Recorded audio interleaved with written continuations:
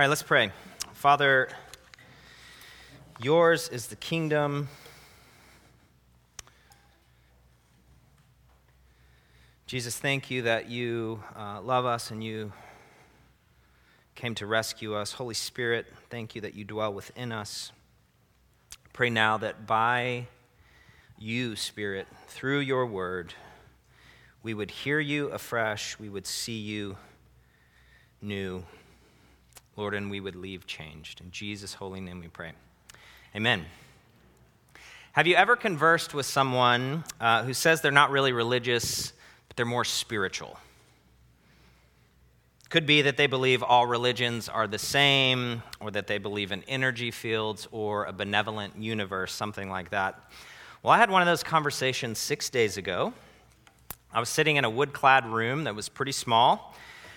The heater was on to 193 degrees, and I had a spiritual conversation. I'm speaking, of course, of the normal turn of events that happen when you're in a Norwegian sauna. Weekly, I go to this recovery spa thing. I don't know what else to call it. They've got cold plunges and saunas and compression therapy. And I used to go on Fridays, but now I'm going on Mondays because it's like there's nobody there. And I've got this huge place all to myself. And I'm going there because there's some recovery stuff because I'm getting older of age and my body's not working as well. I'm going there particularly on Mondays because it's really quiet and very contemplative. And it's also a really great place to meet people that I don't normally rub shoulders with here around the church. So here I am. I'm sitting in the sauna, sweating buckets, and I've been doing this for like maybe 6-7 weeks, and I've been kind of like in ninja mode because I don't want to just lead with, hey, I'm a priest of an Anglican church with this new community of people. I kind of want to just get to know them, engage in conversation, and do the ninja subversive thing. But that was all foiled last Monday at around noon.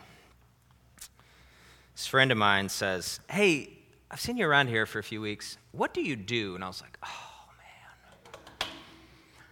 Well, I'm a priest.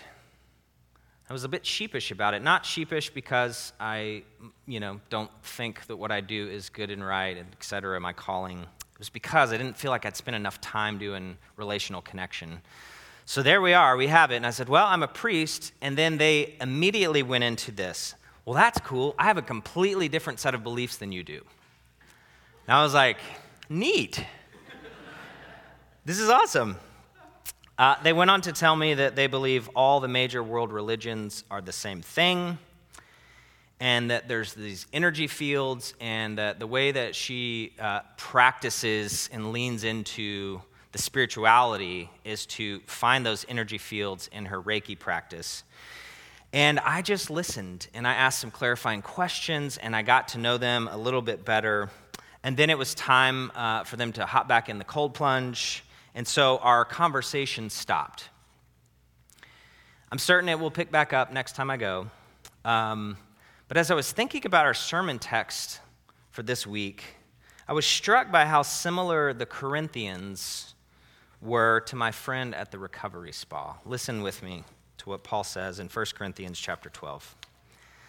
Now about the gifts of the Spirit, brothers and sisters, I do not want you to be uninformed.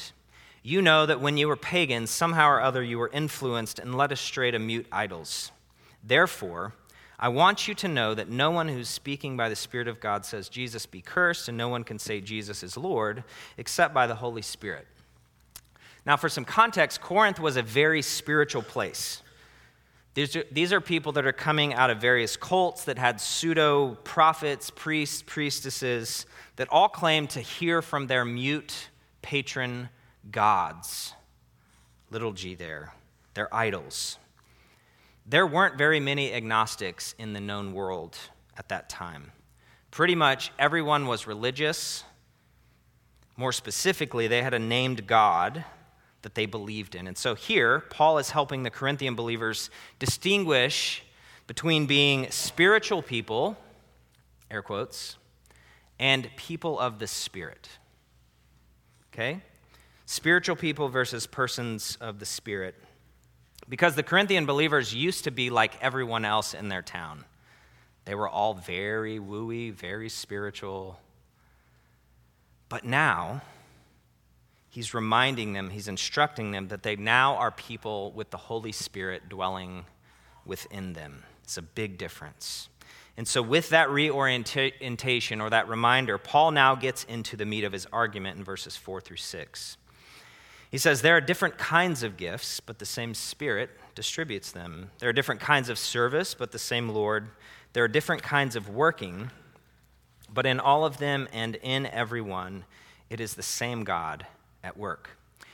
In his commentary, Gordon Fee took verses 4 through 11, you'll see them here on the screen, and he laid them out in what I call the tab method. I realize you can't actually read the words, but I want you to see the structure. When I'm teaching inductive Bible study methods, I call this the tab method because I just get on my Word document and I use tab to indent, to kind of show what things are subservient under other ideas. And what it does is it helps you see the structure of his argument. So I wanted to show you the whole thing, but we're going to spend most of our time this morning on 4 through 6. You can see it here. Diversities of gifts there are, but the same Spirit. Diversities of services there are, but the same Lord. Diversities of workings there are, but the same God, who works all things in all people. And I think seeing the structure here is really important and it's really helpful. What Dr. Fee has done is he's translated it translated it from the Greek text. And so this is how it reads in the Greek. Diversities of gifts there are, but the same Spirit. And as you can see, the diversities are given 3 different categories, and each one of those is linked to or attributed to a different member of the Trinity. In Greek, the gifts, or the charismata, it's really important to listen to the Greek words here. The charismata, they're attributed to the pneuma, the Spirit. The diakonon, the services or the ministries, are attributed to the kurios, the Lord. And the energematon, or the workings or the deeds, they're attributed to theos, God. Paul is not saying that the Holy Spirit only gives grace gifts and Jesus only gives service gifts and the Father only workings. What he's doing is he's linking unity within the Godhead to unity in the church. Unity within the Godhead to unity in the church. A few observations from 4 through 6. Paul is reinforcing the notion of variety of gifts within the church. Romans 12:6. We all have gifts, and they differ according to the grace God has given to each of us. Paul is also affirming that all the gifts come from the same divine source, meaning there is no other way to get them. You cannot buy them.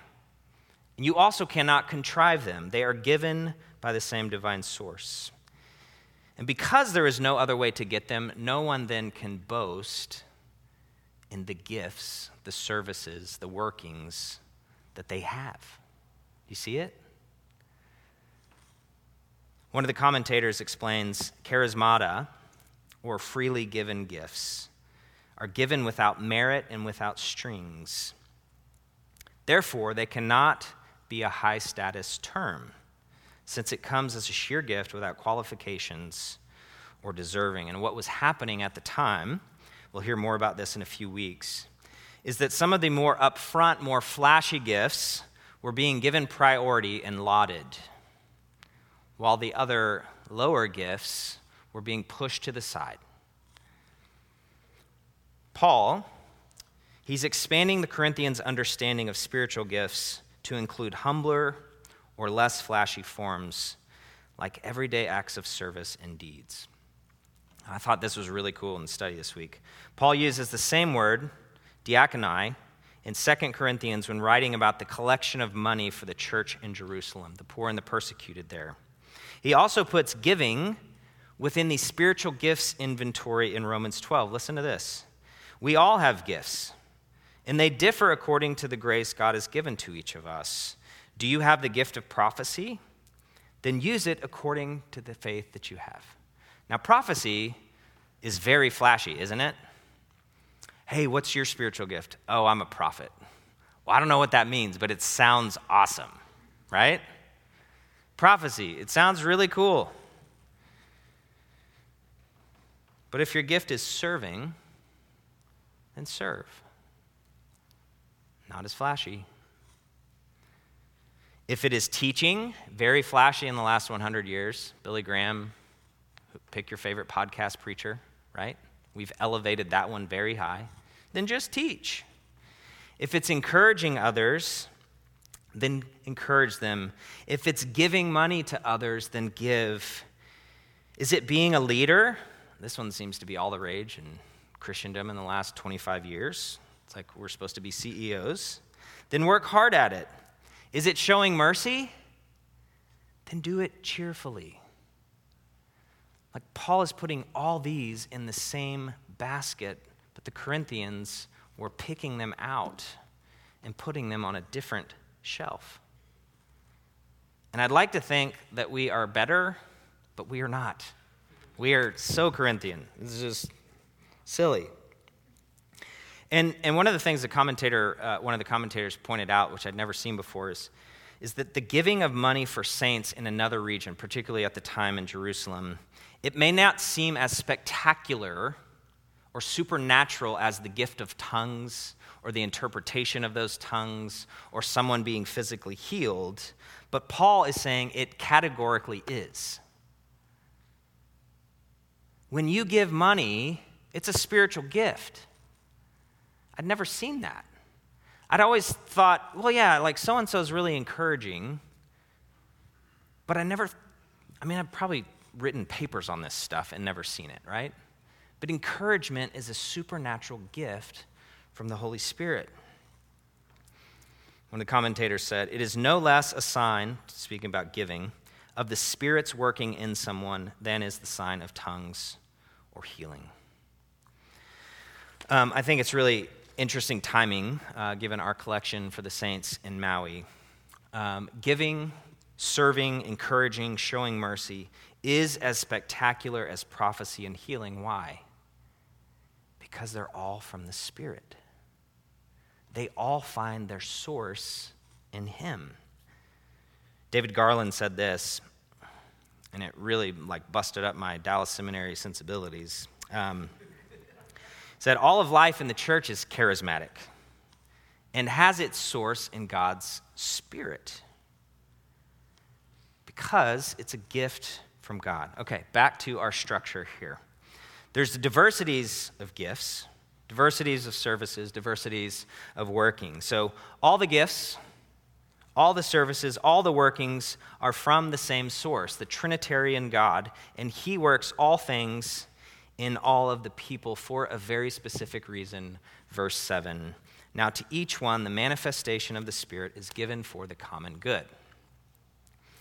Paul now takes those three categories, charismata, diakonon, and energmateo, however it was, and he subsumes them under this new umbrella term.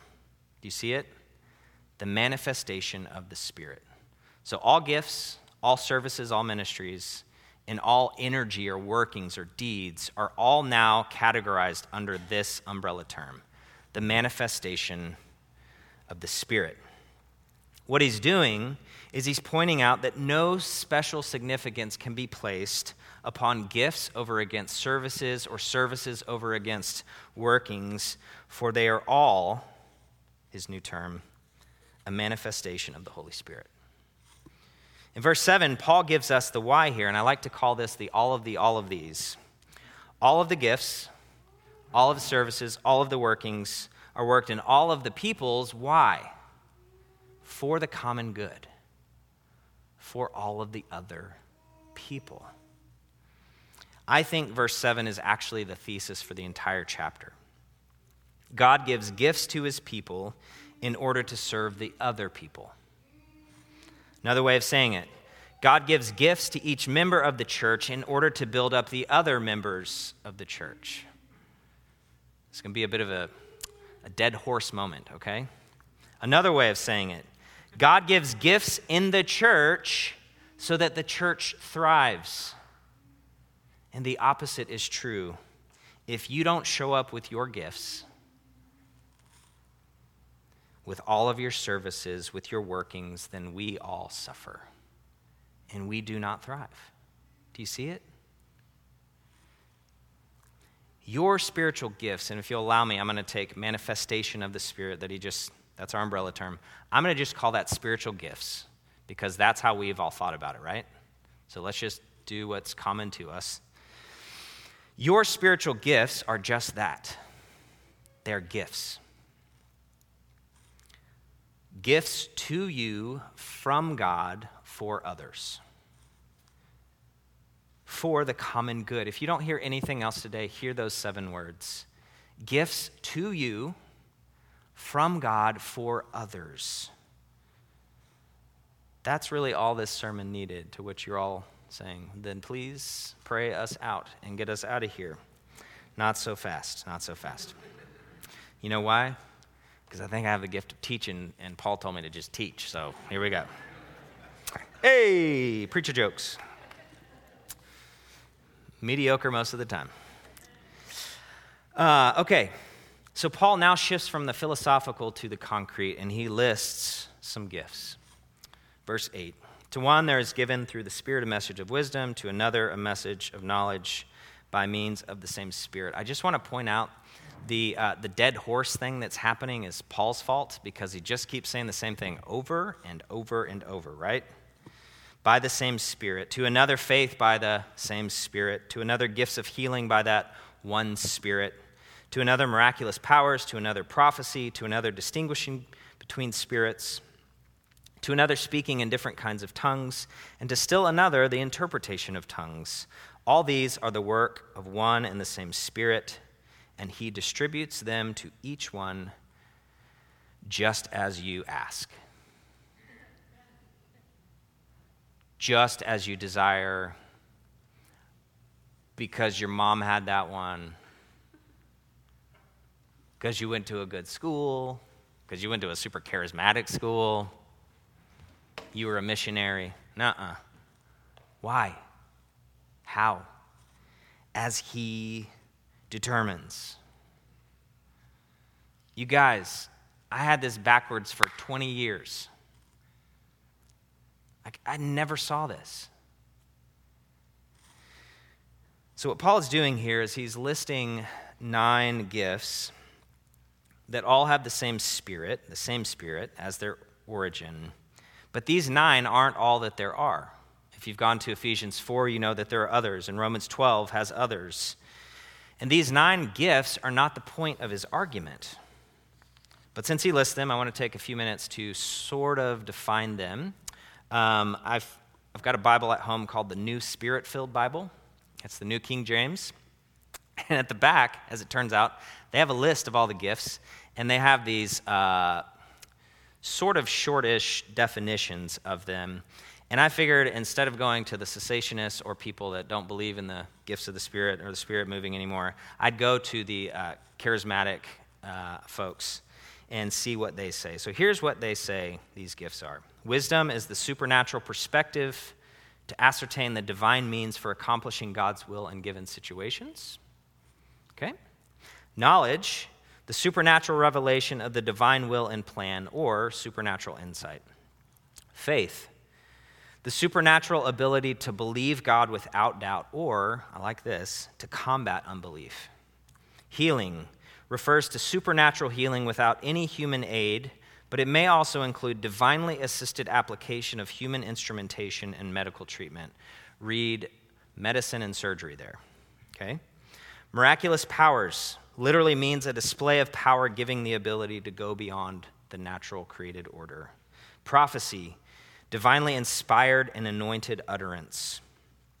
Distinguishing between spirits, spiritual insight and power to detect the realm of the spirits, or the activities, plans, and purposes of the enemy and his forces.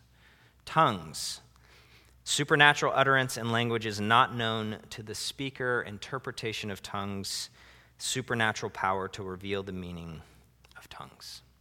Again, this sermon is not about defining and discussing the gifts, because the main point is not to define and discuss the gifts. Here's a few observations from the list that Paul puts in this piece, because he is the same one that wrote Romans and Ephesians.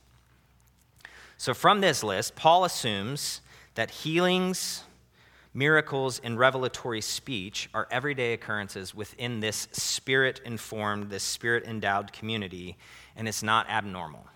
He's not trying to prove to the Corinthians, hey, these things are real, you should listen up. He's saying, he's just listing a few that they all know are true. It's not an exhaustive list or complete. You also see that the categories overlap and they illuminate each other. The most obvious of those is tongues and interpretation of tongues. Here's what I think is the most important observation I received from the commentators this week. This list is a mixture of what some would call natural and supernatural endowments. Right?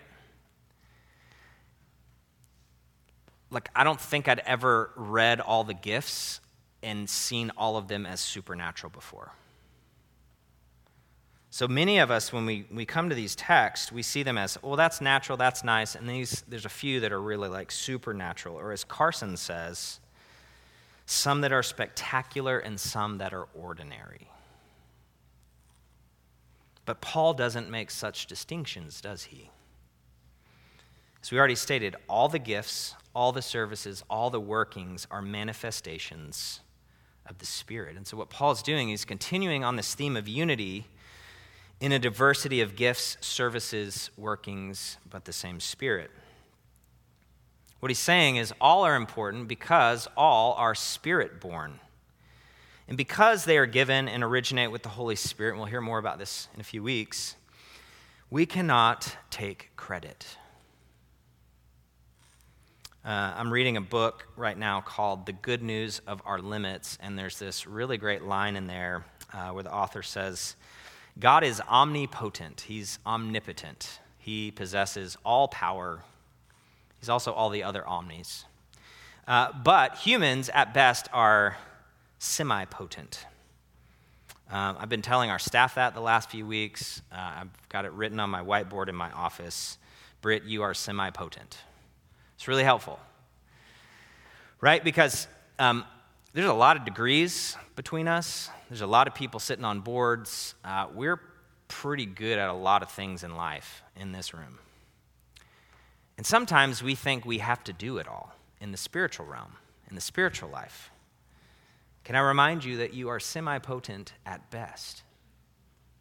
But because God is potent, because the Spirit is potent, when we move in our gifting, when we serve, listen up, when we serve with the service that the Spirit has given us, when we give our money and our time and our talents because it's a supernatural ability from the Spirit, when we discern and when we have faith and when we prophesy and when we share wisdom and knowledge, we become potent. But, and this is a big coordinating conjunction that starts with a B, sound that out. For the church to be potent, she needs everyone showing up with their particular manifestations. She needs everyone's gift, service, work matrices in full effect, because it's only then that we see her in her full beauty, when she's thriving. All right, I know that was a lot, and I just said the same thing over and over and over again for 20 minutes. What's the takeaway? 7 words. Gifts to you from God for others. The God who created the universe has given you supernatural gifts, supernatural services, and supernatural abilities, listen up, that the rest of us need. Like, we need your gifts. We need those things that the Spirit has deposited within you. If not, we're not able to move forward on mission in the way that we're supposed to.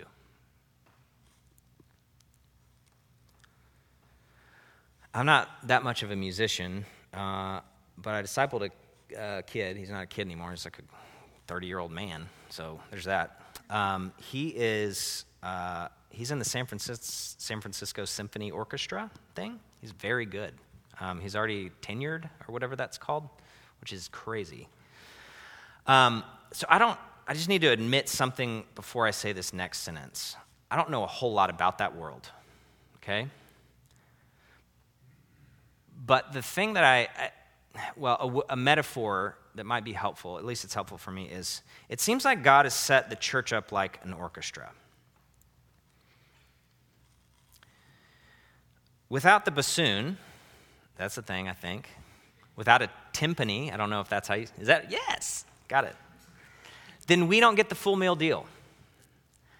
Those of you that do understand music, what would Beethoven's number 3 sound like without strings? It wouldn't even exist, right? There's so many pieces that would just be blank. And so to get the full meal deal, to get the beauty, everyone has to pitch in. Everyone has to play their part. Gifts to you from God for others. You're needed. But also hear this, you're gifted. Let's pray. Holy Spirit, I pray that you would reveal to us what our gifts are and how they work in concert one with another. We know that you have plans and purposes for this church, this ecclesia, this gathering of believers here at Grace Northridge, Lord, and we want to fall in line to your plan for us. So, Lord, would you reveal by your Spirit what those things are? Lord, some of those will be more upfront, some of those will be behind the scenes, and then there's a myriad of gifts and services and workings that are in the middle of those things. But they are all needed for the church to thrive. So come, Holy Spirit, we pray.